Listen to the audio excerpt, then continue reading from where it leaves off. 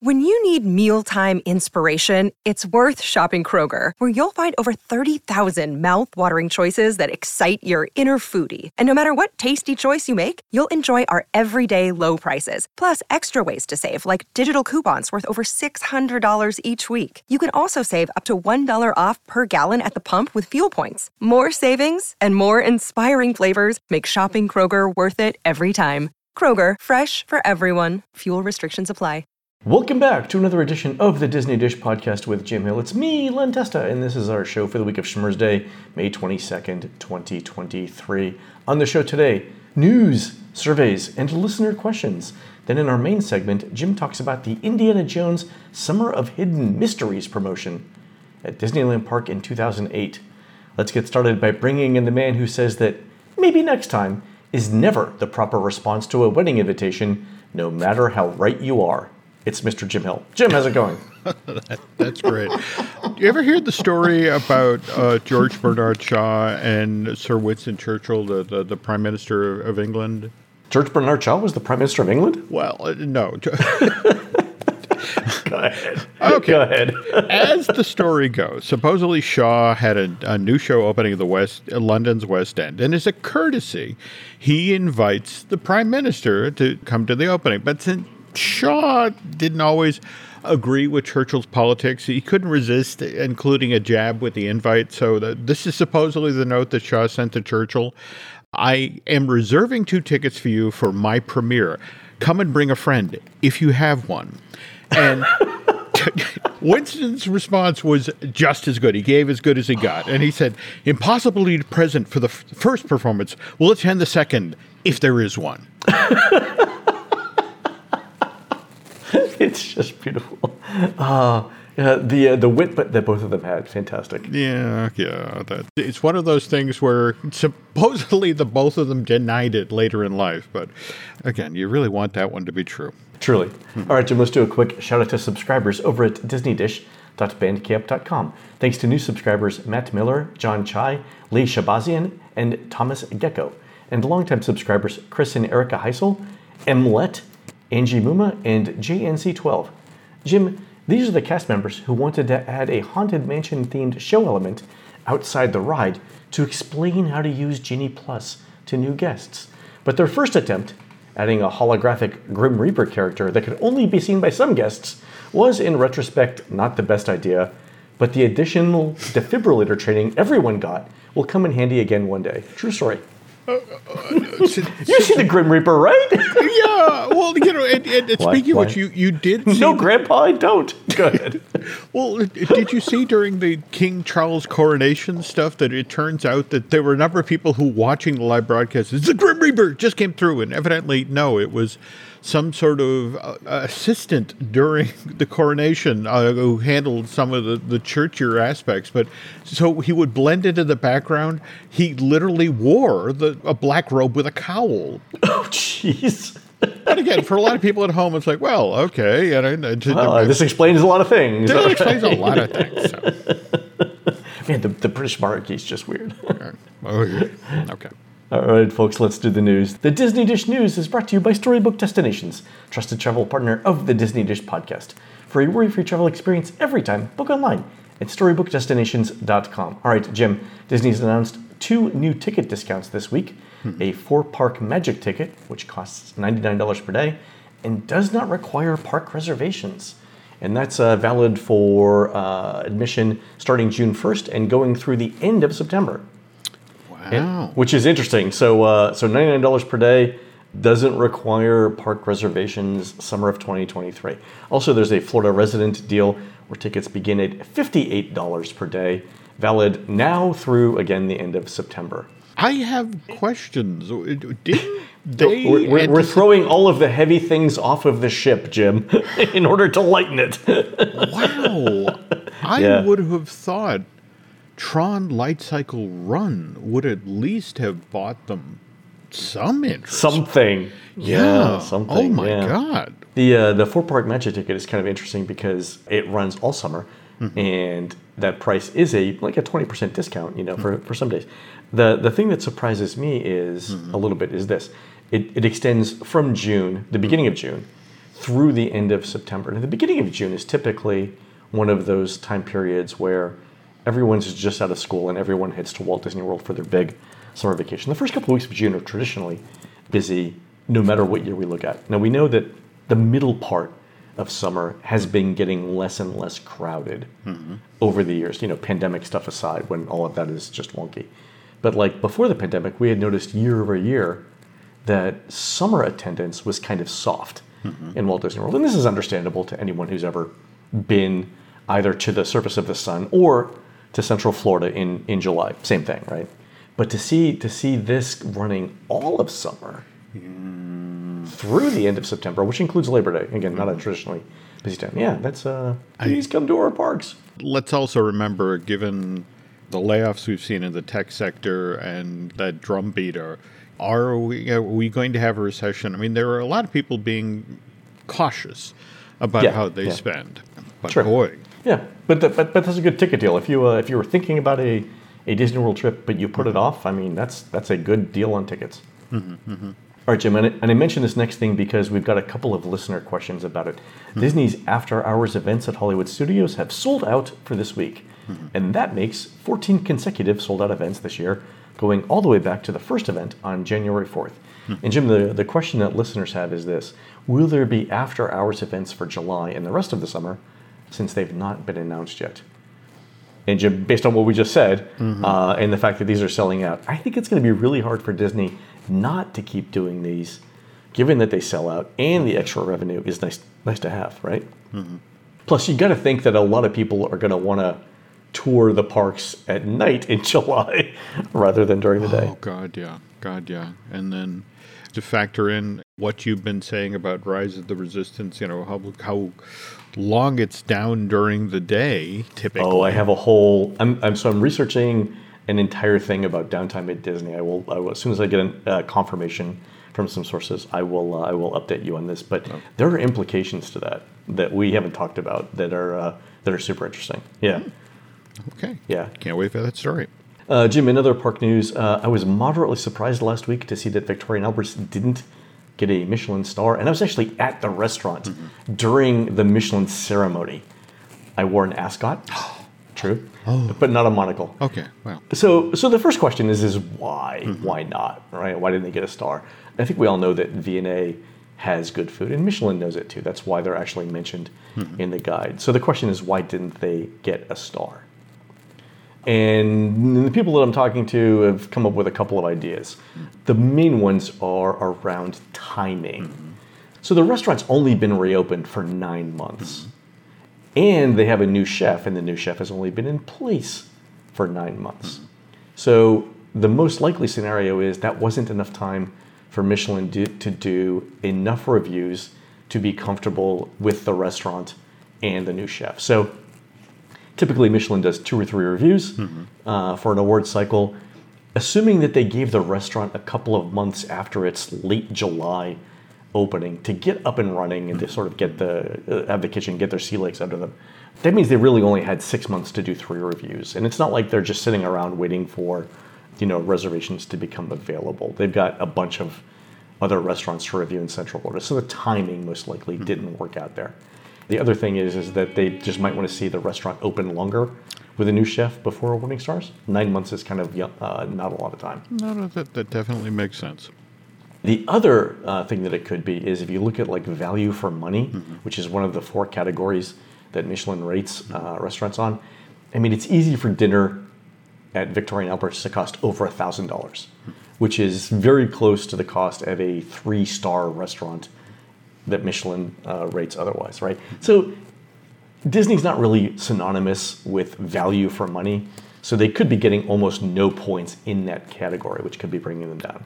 This just reminds me of the Bandcamp exclusive we posted recently, our attempt to walk around the left side of Seven Seas Lagoon. And we're actually going to talk about that. We have a listener question on it when we come up. Cool. So it's a good segue. But first, go ahead. Oh, no. I just remember us standing outside of Victoria and Albert and you talking about that very same issue, that what it cost to go to Victoria and Albert. The notion of it's still wonderful, but is it a value? Yeah. it's priced like a Michelin 3-star restaurant. So they really need to get those stars to justify those costs for a lot of things, especially if there are other restaurants nearby that actually have stars that cost less. Yeah.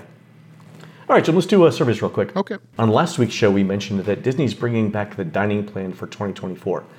And listener Kate Giasante got an Epcot survey recently that focused on dining. And it included some updated options to questions that we've seen before, but I want to get everyone's thoughts, and especially your thoughts, on what Disney might do with this information. So one of the questions, again, we've seen this before, is why did you not buy any food or beverages from a table service restaurant for your primary breakfast during your visit on the specific day she was there, right? So a couple of the options we've seen before, like I wasn't there long enough to sit and eat at a table service restaurant, which makes sense if you're going to the parks, right? Certainly. But there were a couple of options there.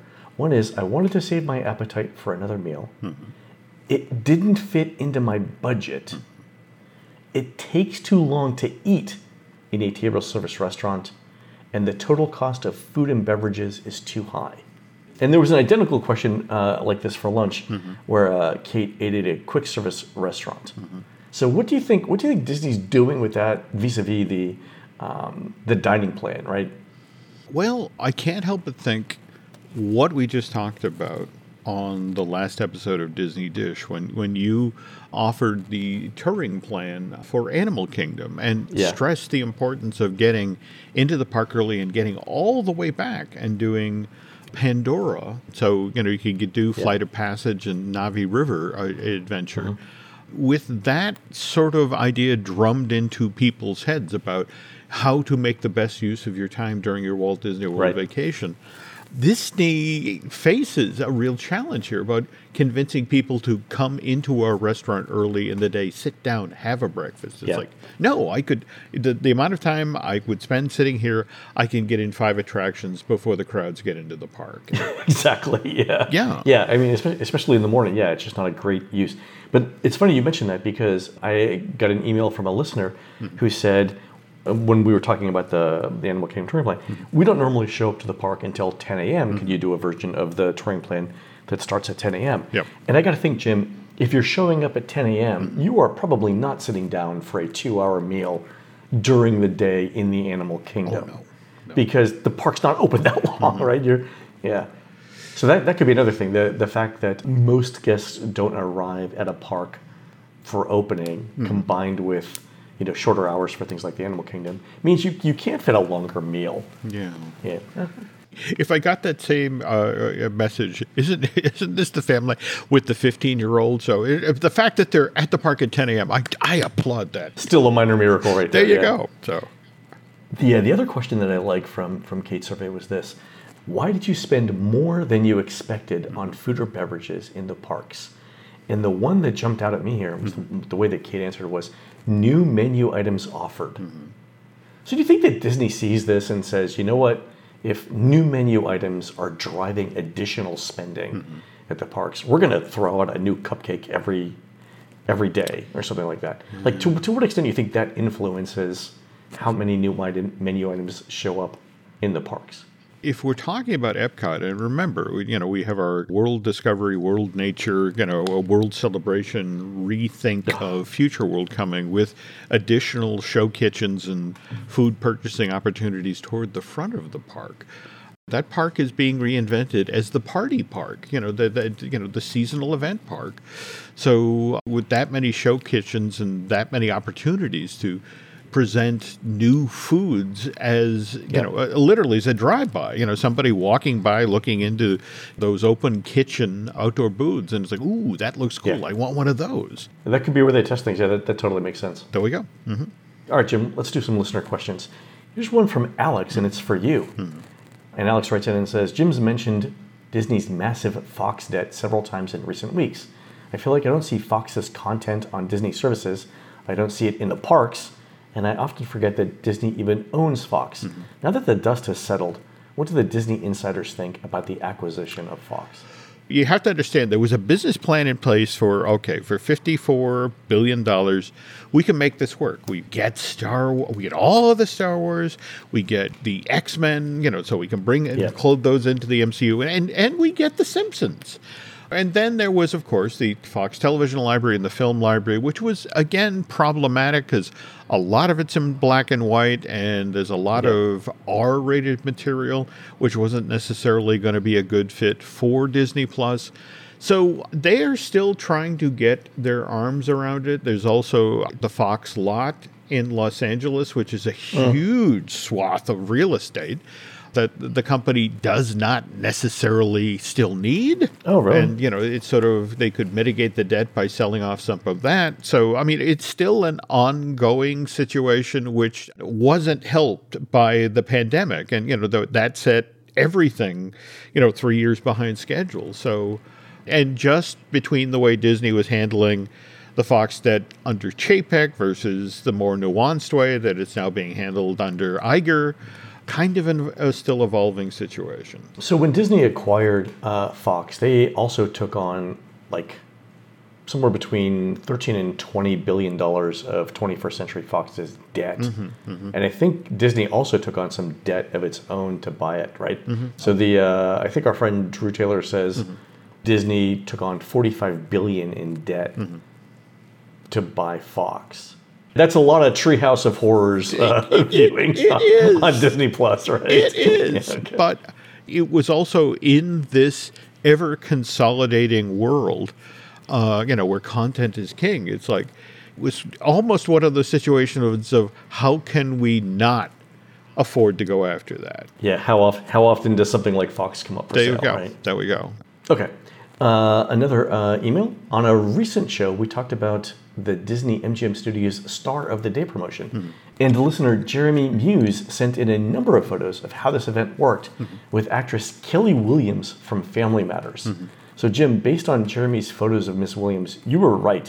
There was a short parade, a cement ceremony, and then a Q&A session. My question is this, and there's a photo that I threw into the show notes here of Ms. Williams being placed in a car and driven around. But Jim, where is this photo taken? I can't figure it out because there's a red carpet there. Is this in front of the theater? Well, yes, actually. If you look looming in the background, you see the blue marquee of Superstar Television. So what they've done, and this is the earlier iteration of the layout of the studio. Remember when you could look from above and see, Mickey's face? So the green thing just behind the white convertible here, that's one of Mickey's ears in front of the Chinese theater. Because I'm looking at this photo, and the first thing that jumps out at me is there is nowhere in the studios today that has this many trees. Yeah. there is no landscaping like that right now in a Disney theme park in Florida. Wow, how about that? Okay.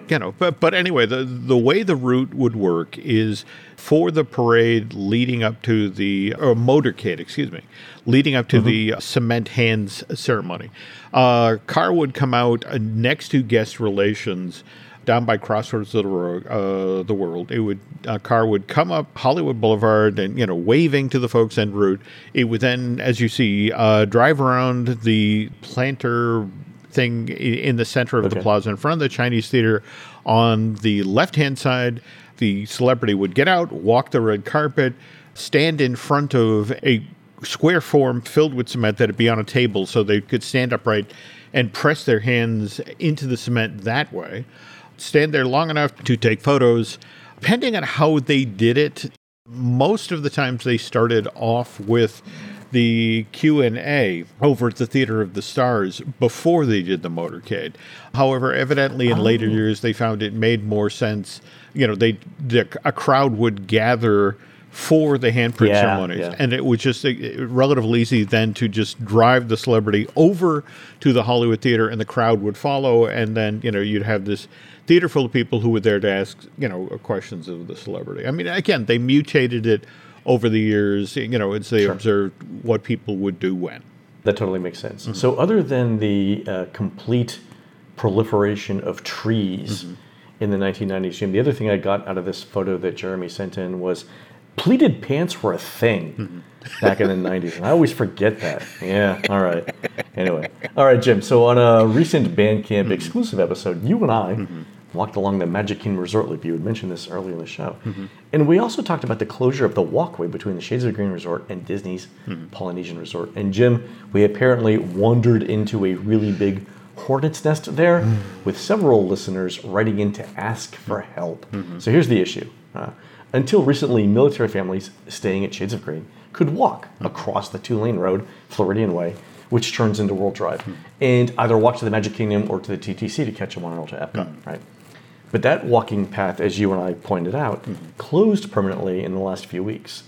So along with the Polynesian DVC construction, Disney's widening that part of Floridian Way from 2 lanes to a 4-lane divided highway. And because they don't want pedestrians crossing that 4-lane divided highway for safety reasons, there's not going to be a crosswalk anymore there.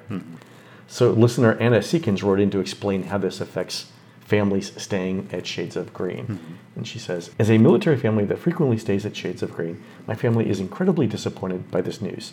We use that walkway several times each trip, either to go and use Disney transportation at the Magic Kingdom or to eat a meal or a snack at the Polynesian.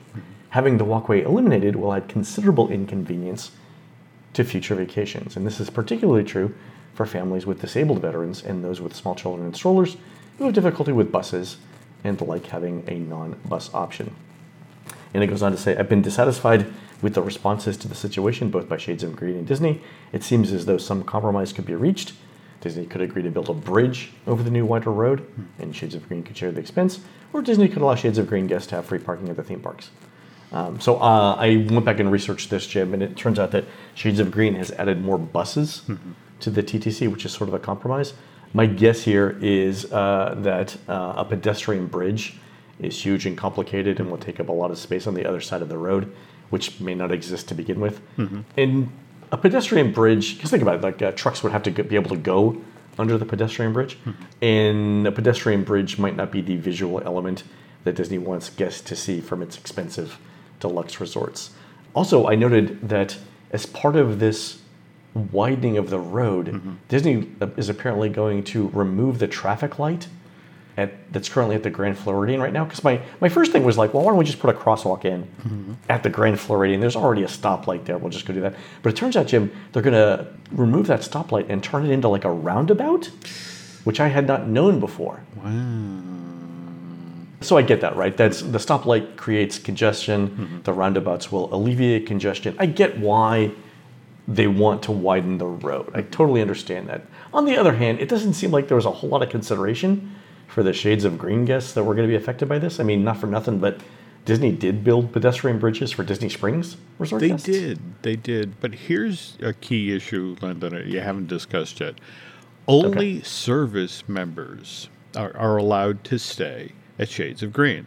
When Disney made the deal with the military, it was a 99-year lease of the old Disney Inn Golf Resort, that sort of thing. The understanding was that's for our service members. And so that's one of the only resorts that you and I haven't wandered around. In fact, as a former service member myself, I keep thinking, I'm allowed to go there. Why haven't we gone there yet?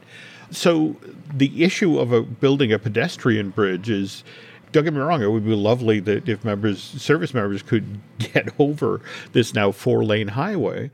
But then you have to deal with the issue of the guests at the Poly and the brand new Poly DVC right next door who could also use this bridge to walk over to Shades of Green only to be told, I'm sorry, you're not a service member, turn around and go back.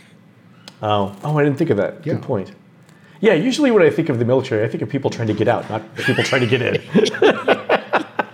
We don't have that many reports of people going AWOL from Shades of Green, though. That's true. Yeah, all right, good point. I mean, I do like one of the ideas that Anna proposes, which is for Disney and Shades of Green to work out some sort of free parking at the theme parks. I like this idea as well. I honestly can't do enough for our friends who serve. So sure, yes, that's an elegant, an easy solution. Yeah, it seems reasonable. Why not do that? Yeah. All right, finally, Jim, I mentioned on last week's show that Disney's looking to make some changes to Genie Plus around being able to book in advance. And I said that it would have just been simpler and cheaper 3 years ago for Disney to just say, hey, FastPass Plus now costs $25 instead of going through all of the rigmarole around the rollout with Genie Plus. And it turns out that a number of listeners strongly prefer Genie Plus to FastPass Plus. And here's a representative email. Yeah, really. Here's a representative email from listener Melanie Netzel. On a lower crowd day, I could still only book 3, maybe 4 FastPass Plus reservations because my booking window was shorter with a 2 or 4 day vacation than people who had 7 to 10 day vacations and thus could book days before I could. This weekend with Genie Plus, we booked 10 Lightning Lane reservations on Saturday and 6 on Sunday. We easily could have booked more Sunday if we had park hopped to a third park, but we wanted to wait for Fantasmic. I think stacking allows you to book way more than the old FastPass system did, since people with 7 to 10 day vacations will always take the priority times for rides over people with shorter vacations. So Melanie, that's actually a great point, and I think it's one of those things that and a number of people wrote in to say the exact same thing. So I think this is one of those issues that Disney has to address. And I don't know how they do it because it's always a rolling window, but yeah, good point. All right, so let's track this issue and see how whatever changes Disney's proposing for Genie Plus, how this works with that. Okay. All right, folks, and then right after Jim and I finished recording our original show, on Thursday, we get a flurry of announcements from Disney. There were 2. The first one was that Disney officially canceled its Lake Nona move. Now, Jim, you have a timeline on this, right? Because we've talked about this a few times, right? We have.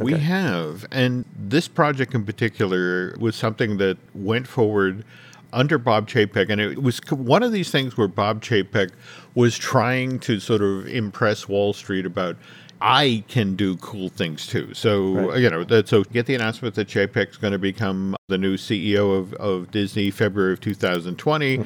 Bob Iger's going to hang on as a creative executive through 2021. And then in July of the next year, we hear about this, 60-acre, 1.8 million square foot creative campus. Yep. To be specific here, a lot of people say Lake Nona. It was going to be part of the Lake Nona Town Center. Right. When completed, 2,000 jobs, and Disney touted the fact that most of these jobs are going to be high-paying. Average salary was, $120,000 Actually, that number is not from Disney. That's from the state.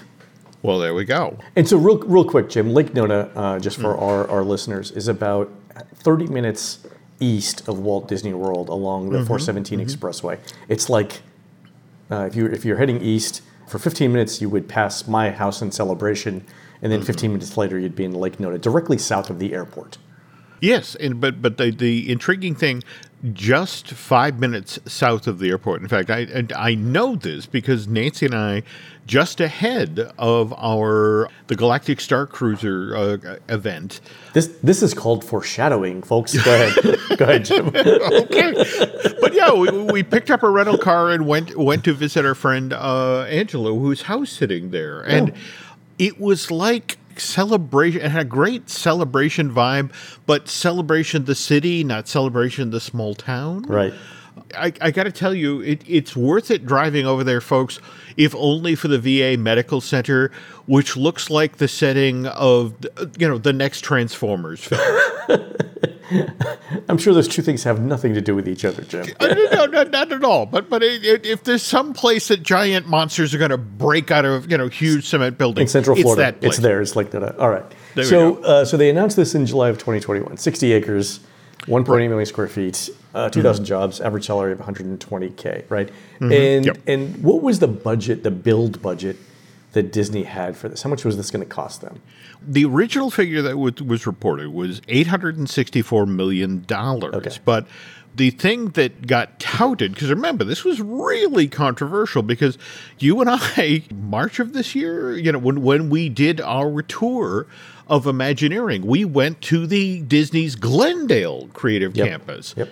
which occupied, all, what used to be the old, the airport there. Right. It's blocks and blocks and blocks and blocks of buildings. It's a lot of space. That's it, exactly. Yeah. But Disney built there with an understanding that it got all sorts of tax breaks from the city of Glendale, likewise the state of California. And that was ultimately what this was really all about. And this is what, how Bob Chapek was sort of touting himself to Wall Street. It's like, well, look, we're going to spend $864 million to build this thing. But over the next 20 years, we're going to get from the state of Florida $570 million worth of tax credits. That's not nothing. Yeah.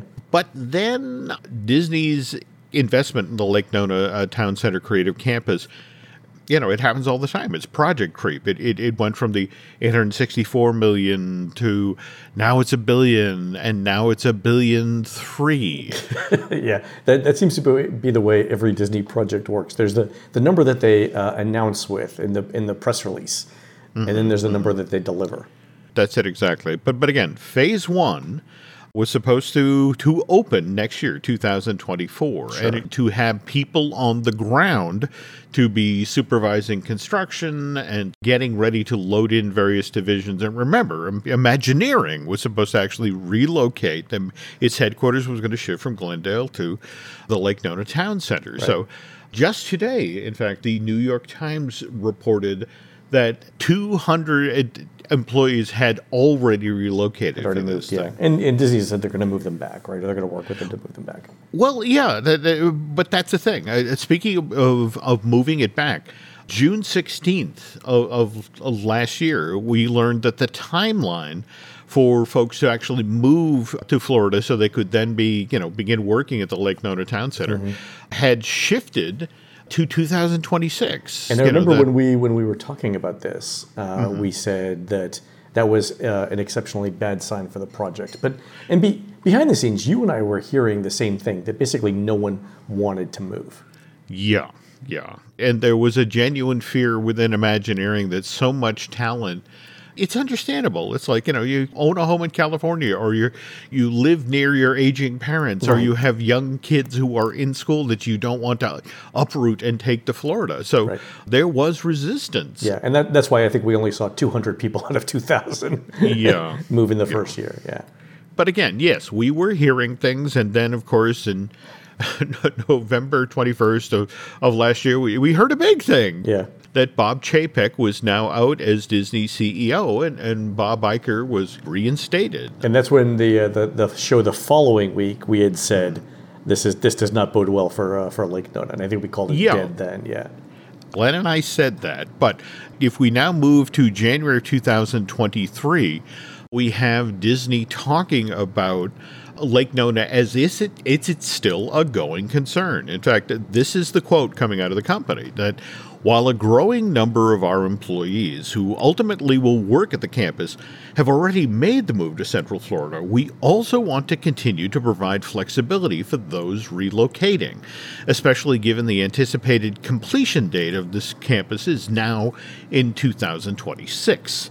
Therefore, where possible, we are aligning the relocation period with the campus completion. So we're hearing just 4 months ago, that this is still going on. Yeah, I mean, this is basically saying, look, Cornelius and I are still going to get married at some point, but we're going to put off the wedding to some unspecified date. Oh, well, there you go. Okay. Okay. So here we are with yesterday's announcement, and actually, it's Cornelius and I still plan on getting married at some unspecified date, but we're putting off the wedding for now. By the way, thank you to everyone who's already sent gifts. Yes, that's more appropriate. All right, go ahead. And then yesterday. Yeah, and remember, this comes on the heels of the earnings call last week, where Bob Iger flat out states, we are looking to invest $17 billion in Florida. We are looking to create 13,000 jobs. 13,000 jobs over the 10-year period, yeah. Yeah. Look, I think this project was dead regardless of what happened. I don't think Disney was ever going to get 2,000 Imagineers to move. But I think two things. One, you are absolutely right that getting young Imagineers who have recently bought a home in California to trade their 2.5% mortgage for a 7% mortgage, right? Was going to be problematic no matter what. I mean, the cast members or Imagineers who had equity, maybe you could convince them that the lower cost of real estate in Florida was worthwhile, right? But for the young Imagineers, right, who had just bought a house, they were going to lose many hundreds of dollars a month in real money by changing mortgages, right? And that was always going to be a difficult conversation with them. The second thing is, to your point, family was a huge issue, right? It was, if you've grown up in California, your family's in California, moving 2,500 miles away was going to be a tough sell for Disney no matter what. But the third thing, Jim, was we heard from a number of people in the company who said, look, I don't want to move to Florida because of Florida's politics. And I think Disney was never going to move forward with this, but I think this is a political, they used this announcement to help their larger battle, and I'll leave it at that. Yeah, I do not think you are wrong here. Yeah. And having just driven through the Lake Nona Town Center, both coming and going from where Angela was staying, we actually drove by the site of where the Disney project, this 60-acre complex was supposed to be built. And I waved to the cows, Len. Yeah, exactly, yeah. There was no site prep going on. It's tough to be directly south of the airport, for one thing. Number two, in a largely a rural area right now, it's tough to relocate there, right? It's tough to do development because everyone's waiting for the infrastructure to be built. And this is the kind of project that would have built that infrastructure, right? Yeah. So I got to feel bad for the people in Lake Nona. But on the other hand, having actually been there, visited with Angela, gone to the town center, had a lovely meal at the pizza place there, and toured the town center. It's a beautiful place, and it would have been a really exciting place to work. And again, a 60-acre, 1.8 million square foot thing. Again, that's significant. That thing, for that to fall off the table. So yeah, it's also tough for for the folks in Central Florida. The businesses in Central Florida. Again, if it would have happened, 2,000 jobs at 120K a year is a lot of automobiles to sell, right? So just think of how much business car dealerships are losing. Not to mention like realtors, landscaping. Just all kinds of home furnishings, all kinds of stuff that would have had to happen. The ripple effect toward what you were just saying, the fact that we had Iger just last week laying it on the table. Does the governor want us to be doing business in Florida? Yeah. Again, Disney's using this the way that I expected them to use it, right? They will use every tool at their disposal to win this particular battle. So okay. So the other thing, Jim, and God, that thing that felt like the gut punch yesterday was Disney announced that the Galactic Starcruiser will close for good after its September 28th, 2023 voyage. And Jim, you and I just did the Starcruiser at the end of the month. And this was really a surprise. So this is the point where I got calls from hedge funds, saying, "What's going on here?" Which was really, really interesting. First of all, I don't know how they got my number, but whatever. Okay, yeah. Okay. But when you and I were on the boat, and I remember we're having dinner with the folks who were nice enough to join us at the event, and you pointed out that the Castilian Ballroom or whatever the big dining hall there is a double layer setup. Right, it's like a sunken living room. So there's exactly. But half the guests are in the sunken area in the main middle part of the dining room, and then half the guests are roughly in the outside. Jim, when you and I were there, the entire outside perimeter was completely unoccupied, and there were empty tables even on the inside. And again, Len pointed out, for example, when we'd be up in the atrium for the big events on both evenings, you were pointing out how compared to when you went on the very first cruise and it was body to body, where we had wonderful clear sight lines for when that part was nice. Yeah. The other thing that struck me, because I was thinking about this yesterday, is remember when we were doing bridge training. And then we were later on the bridge trying to defend the ship from the First Order. And if you remember correctly, there weren't enough people on the bridge to staff every defense station on the ship. So there weren't enough people to staff the shields, for example. And the interesting thing to me was, going back and thinking about this was, it was never really explained to us in the story how the ship survived when no one was staffing the shields. Like, how did we get through that fight? And I think that's part of the problem, right? The ship was the experience was designed so that it was always going to be completely filled. The irony here, folks, is Len and I next week are going to be recording our Bandcamp exclusive look back at our time on the Galactic Starcruiser. Yeah. And I remember talking about how I had been at one of the last big events at the Disney Institute. They did an animation celebration for Mulan. In fact, we were in that big, beautiful theater that they built that was going to be the hub for the Disney Institute. And I just remember being in this theater that had been built for 500 or 600 people, and there were 150 of us, just down at the front. Yeah. And just the sense of wandering around, it's like, we're on borrowed time here. We're on borrowed time. Yeah. And what I've been told is that Galactic Starcruiser wound up being sort of if the Disney Institute and Disney Quest had a baby. That, again, the whole notion of there were times of year when the Galactic Starcruiser was booked solid. The place was full. It was operating the way it was supposed to. But that ultimately became the issue. It just between the price point and the fact that you had 100 hotel rooms that you had to fill at $5,000 to $6,000 a pop for this to work. Yeah, that became problematic, and that was really the issue, right?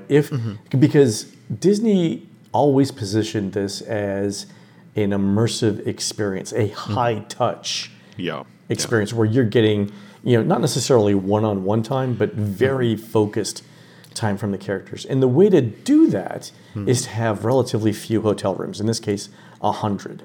But once you decide on those two things, right, once you decide high touch, maximum of 100 rooms, that determines the price, Jim. Because anyone who's ever been around hotel development knows this.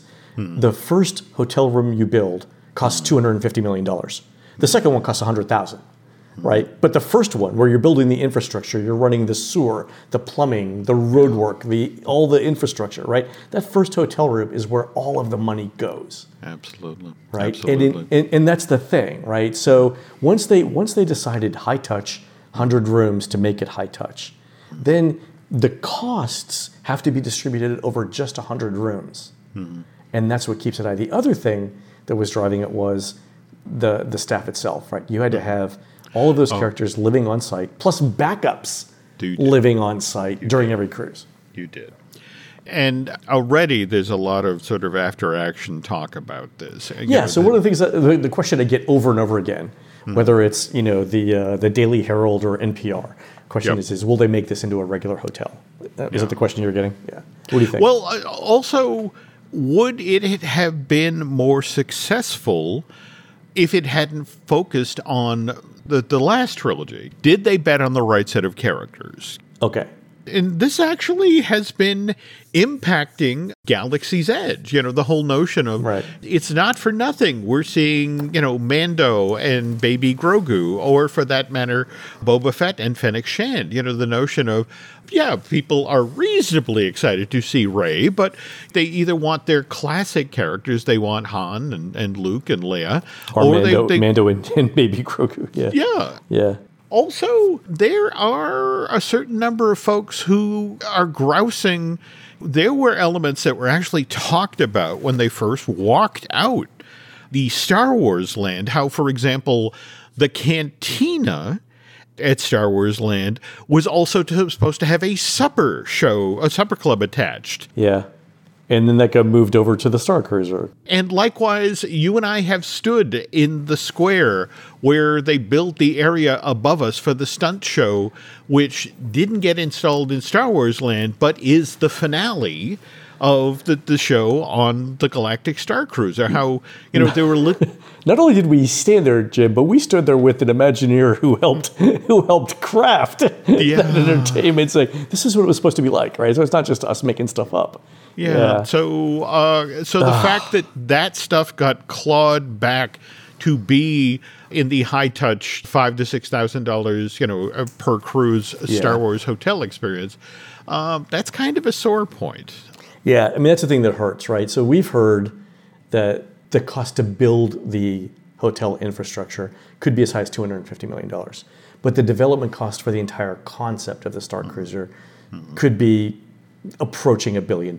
Oh, yeah. Good. I mean, seriously, if you think about the amount of playtesting that had to be done. Yeah, and think about all of the people within the Disney company who are even tangentially related to the concept of Star Wars, whether it's product development, toys, right? All those people wanted a say in it, or they wanted to be in meetings, right? That's how you get to $1 billion. Also, and again, we heard that from somebody who absolutely should know what that number is. There you go. The other thing is that they were going to roll this out, right? Anaheim and Paris. Oh, God, yeah. This was Bob Chapek's dream. In fact, remember, he's the one who stood on stage at the D23 Expo in the park presentation and talked this up. And he was so excited because this was the next big thing for Disney. People have always talked about, what if I could stay overnight in the theme parks? What if I could, hang out with the characters? And this was that. Yeah. Let's just pause here for a second, though, from a damage control position.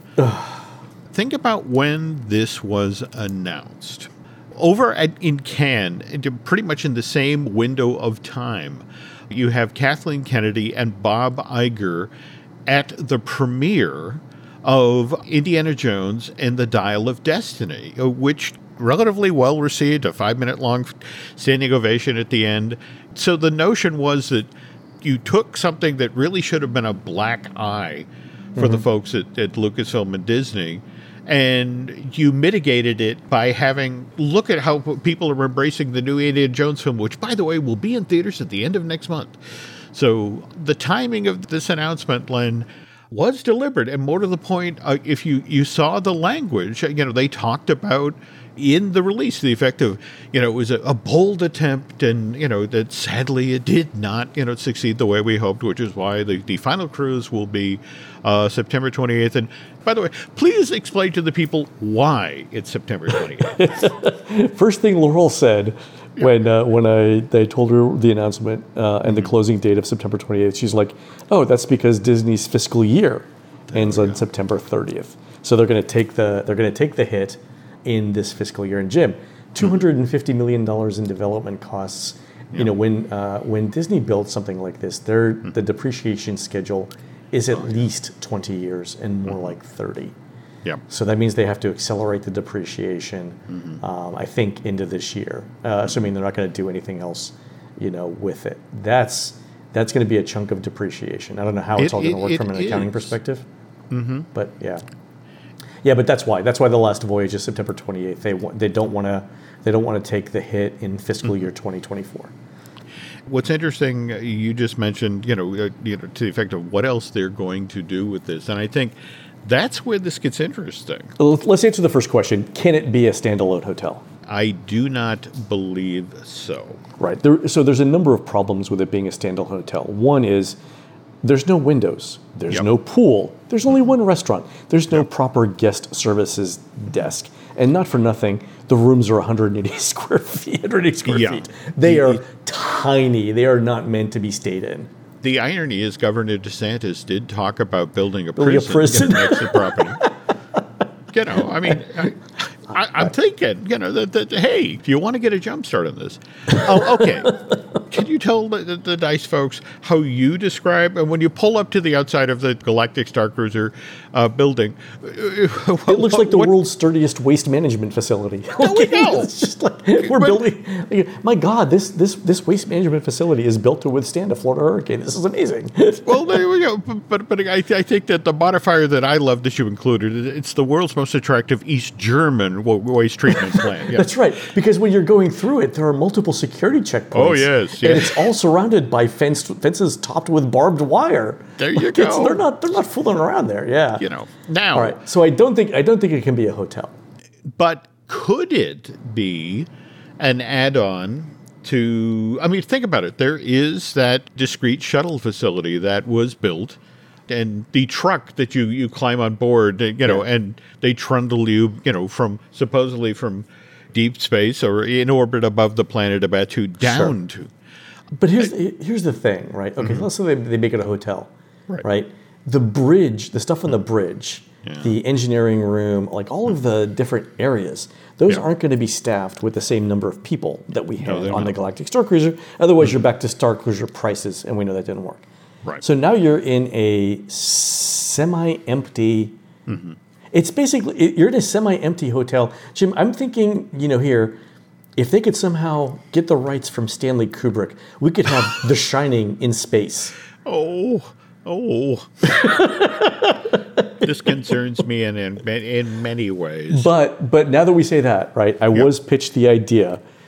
Bear with me here. All right, think broad concept, right? This didn't work as a Star Wars franchise. But Jim, there is one space-based franchise that Disney owns that would be immensely popular here. And I'm thinking, Jim, Pigs in Space. Right.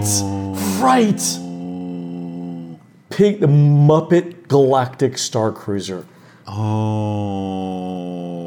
This is the first time I'm hearing this. We're going to get off this call. We're ready to treatment for it right now. I'm sorry. I'm channeling my inner Philip J. Fry. Take my money. Shut up and take my money now. Shut up and take my money now. Exactly. Yes. But Pigs in Space, the Starcruiser. But toward this end, the problem is the very thing you mentioned. The end of the fiscal year, looking to depreciate this as quickly as possible so they can explore other options.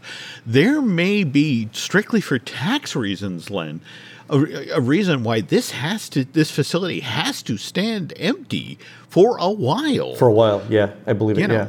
So when they announced this yesterday, one of the things Disney put out there was the effect of, okay, we're pausing bookings. Yeah, pausing reservations. By the way, did you notice they eliminated all the discounts because ironically now the demand is high. People are like, well, I've only got till the end of September to do this. No, that's it exactly. Let me say, Jim, I would go again. I would do it one more time. I would totally do it. There's a part of me that same thing, but it would kind of make me sad. I mean, half the fun. Look, what makes Star Wars Galactic Starcruiser work is the cast. They are 100%. 100%, yeah. And it kind of breaks my heart that the people who are this crazy dedicated to make this amazing stage space work are going to be out of a job on September 28th. I did this radio interview with a station in Texas earlier today, and one of the things I said was, on my first Starcruiser experience, I had like a 2-minute one-on-one with Ray, where we talked about my life's journey and how it's important to be a force for good, and I said it that 2 minutes was more valuable to me than 6 months of therapy. Like, I felt good about not kidding. I am not exaggerating. I remember you saying this. I got more out of that than 6 months of therapy. Yeah. And to this day, I carry that with me. And I know it was acting, right? And, somebody was being paid to talk to me. I would also point out that therapists are paid to talk to me. That's fine, right? It's what you get out of it, not the surroundings, right? And that was the thing to me. That cast is so talented. There has to be a use for that talent somewhere in this company. There has to be. So I think they'll all be okay. But man, that was great. Yeah. It was. And I remember, you talking about that interaction with Ray, and you also talking about how seeing the Yoda hologram.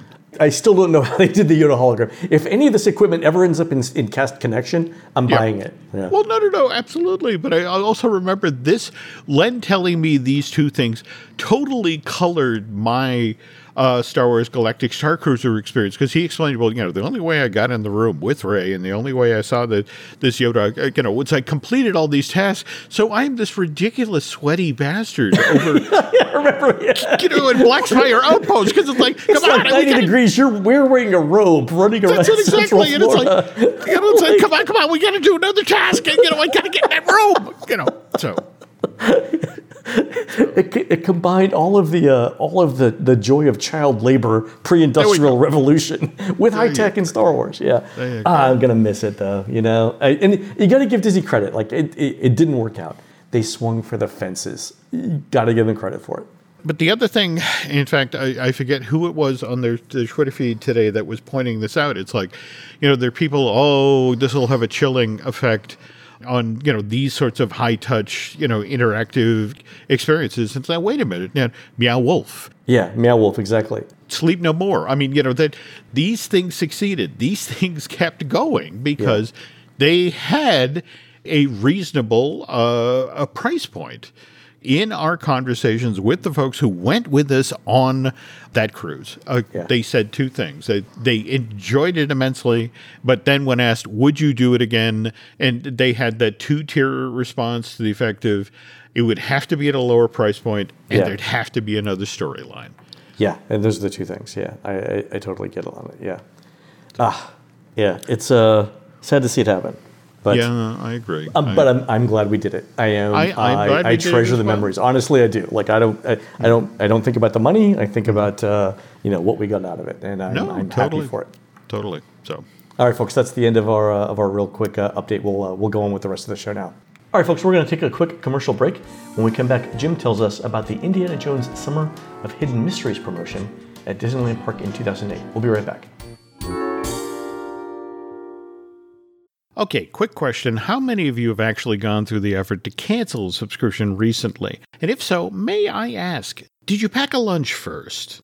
Because based on my own personal experience, this can be a very time-consuming activity. You typically wind up spending hours on the phone with customer service, listening to hold music that slowly turns your brain to mush, or you can exchange a seemingly endless series of emails with the very same company, trying to get them to shut your account down, only to then essentially be told, since you didn't use the phrase "Mother May I" in your reply, we're now going to bill you for another month of that service you don't actually use. Which I don't know about you folks, but this sort of thing where a company deliberately makes it as difficult as possible to cancel a subscription just drives me crazy.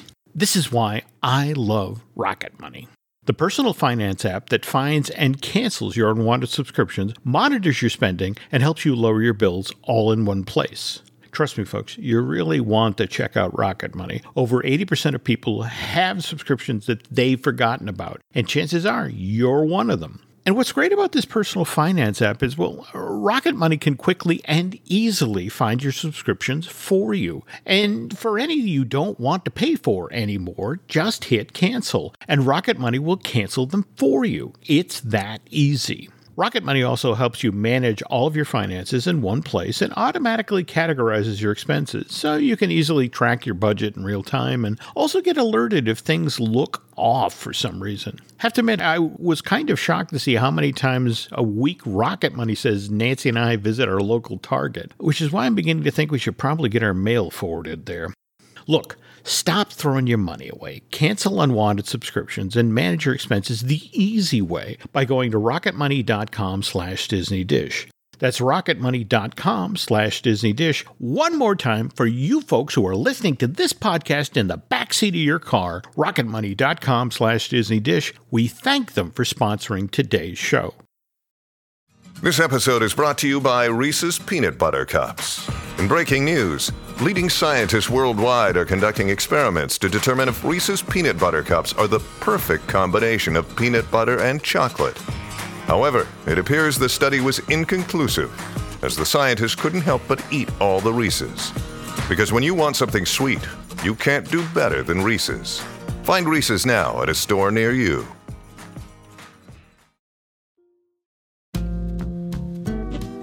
All right, Jim, last week we talked about the Aladdin's Oasis dinner show, or the meal show at Disneyland, and how it only lasted one summer. But that wasn't the end of it, was it?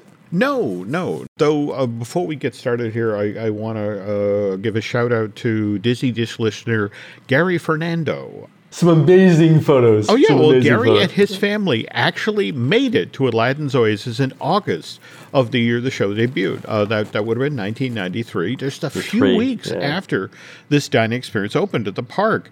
And he, as Len has mentioned, he sent some amazing photographs of the place when it was packed. And he told the story about his family. There were 10 of them. He says, my mom's brothers and their spouses and my cousins.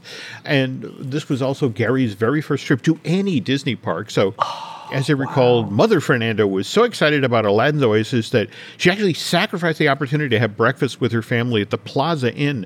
And it rope dropped ran into Adventureland so she could secure seats for her party of 10 for this new dining adventure. And as Gary pointed out, this was in the era prior to ADRs. Oh, beautiful. And the thing I loved is he actually saved the brochure. He did. And in fact, what I love about this is we now, thanks to Gary, we have an insight into how Disney marketed this in the first summer. So the brochure, he included an image of the brochure that guests were handed as they came through the turnstiles at Disneyland. So the cover is the genie as the waiter, dressed as a waiter from that film's Friend Like Me number. And the cover says, "We're granting wishes for a dining adventure. Enjoy a royal feast and a magical adventure at Aladdin's Oasis." And then on the inside, there's a description of what this 6th century supper club would have been like. So it's discover a whole new world of food, fun, and adventure at Aladdin's Oasis, the newest show at Disneyland.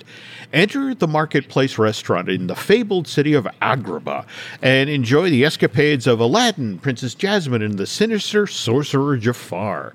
It's another adventurous tale of the lamp and more. There's dancing, singing, and lots of laughs, even a chance to meet your favorite character, and of course, a royal feast. Join the adventure today. Just the marketing was beautiful for. Also, Jim, real quick before you begin, Yep. I note that 1993 was still when American Express was sponsoring the parks and was the official card. Let me just say this, Yep. Jim, as someone who worked for American Express for decades. It's entirely possible, this is my new theory, the parks have been going to hell ever since American Express stopped handing out those fanny packs in the mid-1990s. That's my theory. Continue on with your story. Okay. Wow. I now suddenly know what I'm going to go try to find on eBay. Okay, so as we mentioned in last week's show, Aladdin's Oasis, the dinner adventure, only operated for 14 months. It closed in August of 1994. But just to clarify here, the Aladdin's Oasis show closed after a 14-month run. But because the park had spent so much money building this new Adventureland restaurant, it had been a rush job going from concept to throwing open its doors in just 5 months on Michael Eisner's express orders. In an effort to recover some of that money, Aladdin's Oasis in 1995 reopened as just a restaurant at Adventureland that didn't have a show. People oohed and awed at the exquisite detail. We talked on the last show about the inlaid ceramic tile, not to mention that 15-foot-tall tiger's head that sat in the center of the stage of the restaurant. This was the Cave of Wonders for Aladdin's Oasis.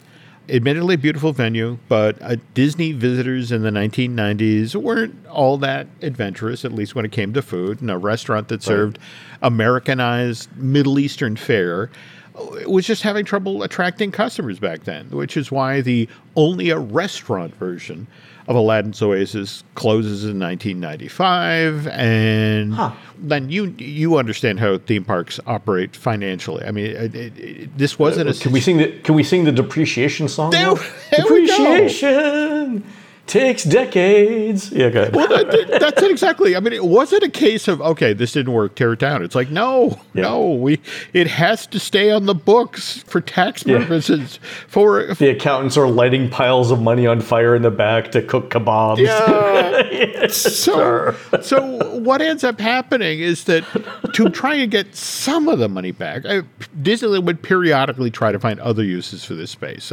For example, for a time, there was story time with Aladdin and Jasmine stage inside of this now vacant restaurant. 2 cast members dressed as Aladdin and Jasmine would first tell the story from the Aladdin movie, and then as this show's finale, the Cave of Wonders would suddenly come roaring to life, and in a puff of smoke, the genie would magically leap out of the giant stone tiger's open mouth, and then it was time for the guests to line up and get their pictures taken with these 3 characters from Aladdin and maybe grab an autograph or 2. This is the most expensive photo op in the history of Disney theme parks. That's exactly.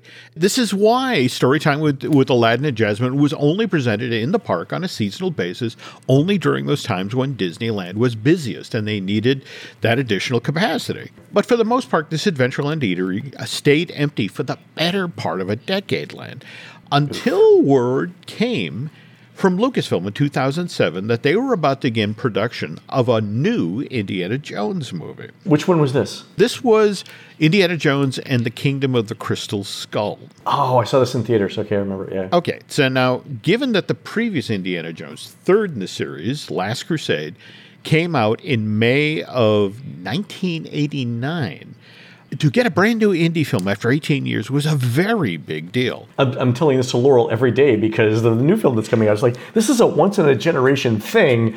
I don't know how much more time we or Harrison Ford have on this planet. Let's go see the film.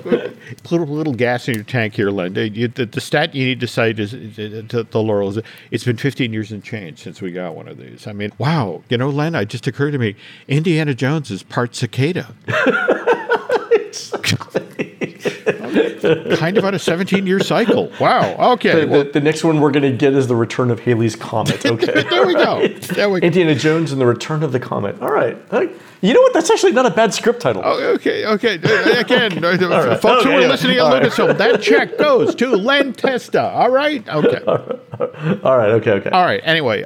Late 2007, early 2008. There we go. All right. So given that Disneyland obviously already has its Indiana Jones Adventureland attraction, the Temple of the Forbidden Eye, which opened back in March of 1995. They saw the upcoming release of Indiana Jones and the Kingdom of the Crystal Skull, which would arrive in theaters on May 22nd, 2008. That's 15 years to the day that this particular edition of Disney-ish debuts online. Good timing, Jim. What can I say? Thank you for suggesting the story idea.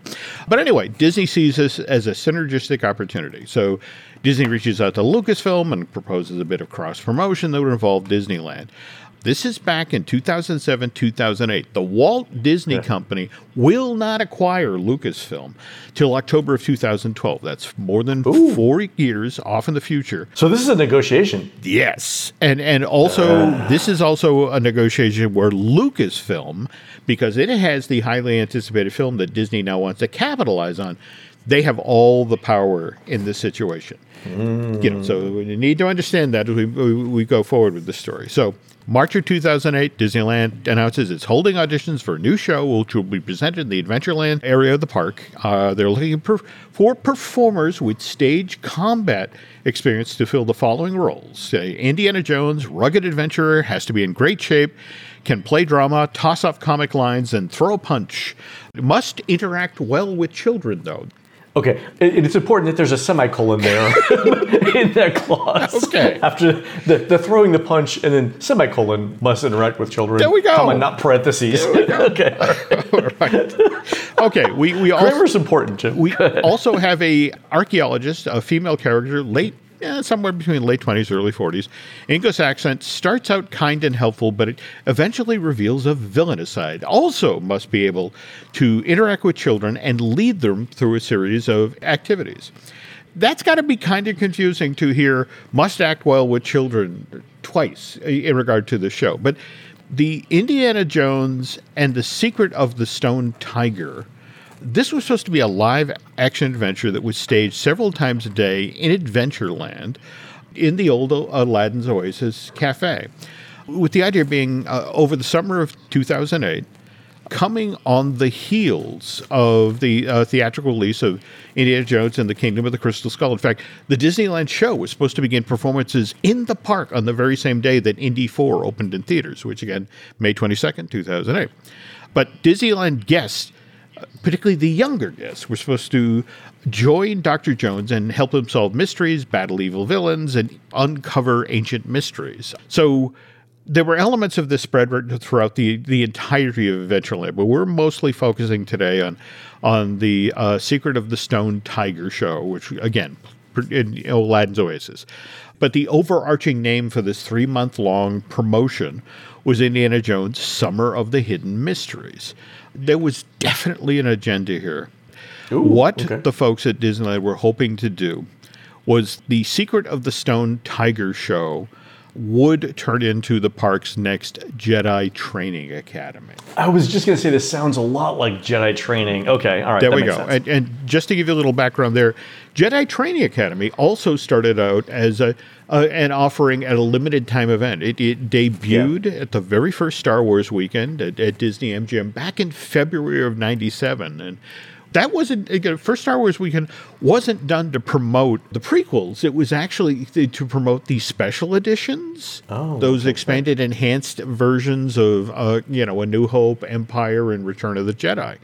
The Jedi Academy turns out to be so popular with the under 10 crowd that eventually gets pulled out of this seasonal event and turned into an audience participation experience that gets offered multiple times a day at Disney's Hollywood Studios as well as out in Anaheim at Disneyland Park.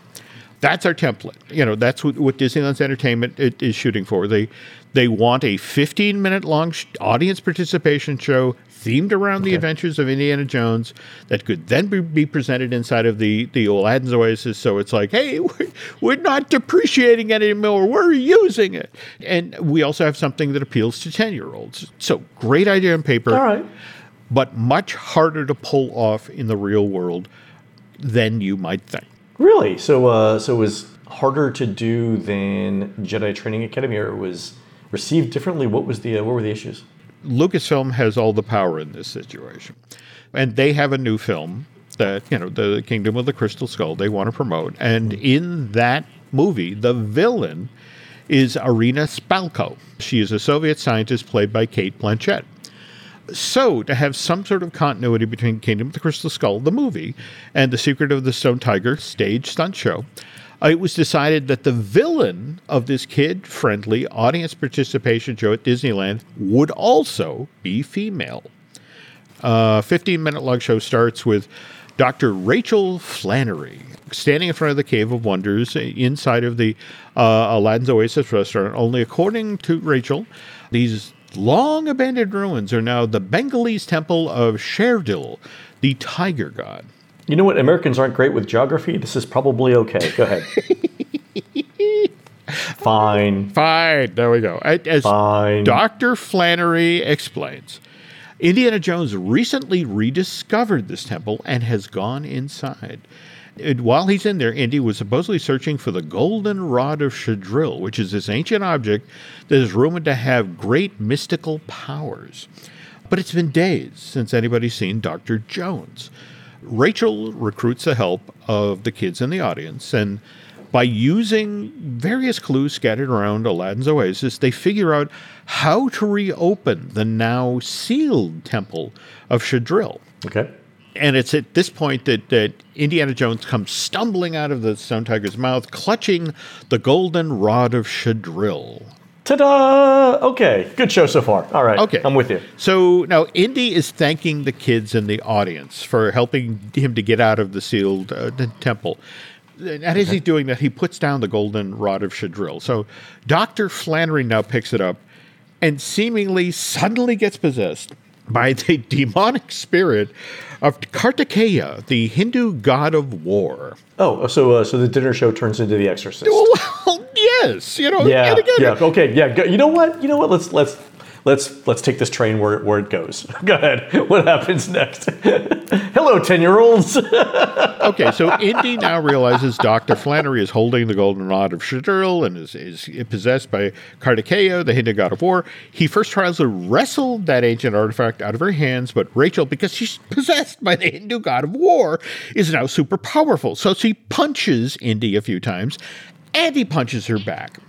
This does not go well with the mothers of Orange County. There's a man beating up a woman in a show at Disneyland, to which the entertainment team at that theme park originally said, well, no, that's Indiana Jones battling with a fellow archaeologist who's possessed by Kartikeya, the super powerful Hindu god of war, and he's battling with a female character, just like he does in Kingdom of the Crystal Skull, which, by the way, just opened at a theater near you, and it doesn't matter. Mothers of Orange County are outraged. They march en masse down to Disneyland's guest relations to lodge their complaints, which is why, just days after Indiana Jones and the Secret of the Stone Tiger show opens at the park, in an interview with the Orange County Register, Disneyland's PR team announces that the Secret of the Stone Tiger show would now be altered. And he's now not going to throw any direct punches at the woman character. He's just going to dodge, at her. And okay, all right, fair. And speaking of dodging, another thing that upset the mothers of Orange County, as well as a significant number of Disneyland guests, was that in the agreement that Disney had cut with Lucasfilm to have the Indiana Jones character appear in that theme park during the Summer of Hidden Mysteries, the cast member playing Indy was not allowed to meet with guests in your typical meet and greet format. Really? Yeah. That's crazy. They didn't want to pay for it, the extra time? Well, it's supposedly part of the problem is Indy is so closely associated with Harrison Ford that the fear was that it would be a likeness issue. I've also heard, to be honest, that this may be part of Harrison Ford's contract. Oh, that no one can portray him in a theme park? Yeah. Oh, I believe that. Yeah. You know, it's different with Johnny Depp because you can apply a bunch of makeup. No, that's it exactly. Yeah, okay. You know what? Okay. Yeah. But anyway, long story short, that meant that no one came away with a photo of or an autograph from their favorite archaeologist, which meant that a lot of little kids walked away from the Indiana Jones and the Secret of the Stone Tiger show in tears. Not because Indy beat up that lady, but because Dr. Jones wouldn't sign their autograph book. You saw Last Crusade, right? Yep. Okay. Do you remember the moment in that movie where Henry Jones Jr. and Henry Jones Sr. find themselves in Berlin and actually come across a book-burning rally and Indy... Hitler's there? Yeah, well, no, and not only that, but Hitler winds up signing Dr. Henry Jones's I forgot Grail this. Diary. Yeah. So Hitler will do autographs, all right? But Indiana Jones not Indiana won't. Jones. So, all right. Anyway, this is largely why Indiana Jones and the Secret of the Stone Tiger show didn't become the next Jedi Academy. By the fall of 2008, the only Indy-related thing that was left operating in Adventureland was Temple of the Forbidden Eye.